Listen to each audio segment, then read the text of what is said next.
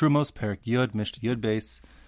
This is 10, 12, and the last one of the Perik, and the last one in the topic of cooking and transferring taste. Here we're talking about eggs. So if you, let's say, boil an egg in liquid, so Chazal understood that the eggshell itself is porous, and that being the case, if you've got inside the liquid that the egg is boiling in, you have some forbidden spices, let's say they're orla spices or whatever it is, so then the whole egg becomes forbidden. And the Mishnah says inside of beitzas shenis bashla betavlin asurim.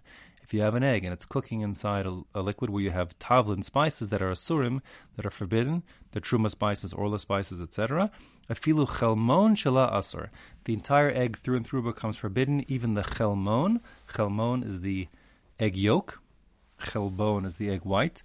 But of course the egg yolk is deeper in, but even that becomes forbidden. Bipnei shehu bolea, because it absorbs everything. The egg is porous and even the egg yolk absorbs flavor. And finally, mei shlakos umei kvashim. If you have the liquid in which you did shlika, meaning you overboiled some vegetables, or mei kvashim, which is liquid in which you pickled vegetables. So that means like the pickle jar after you take the pickles out, but there's liquid left behind, that brine.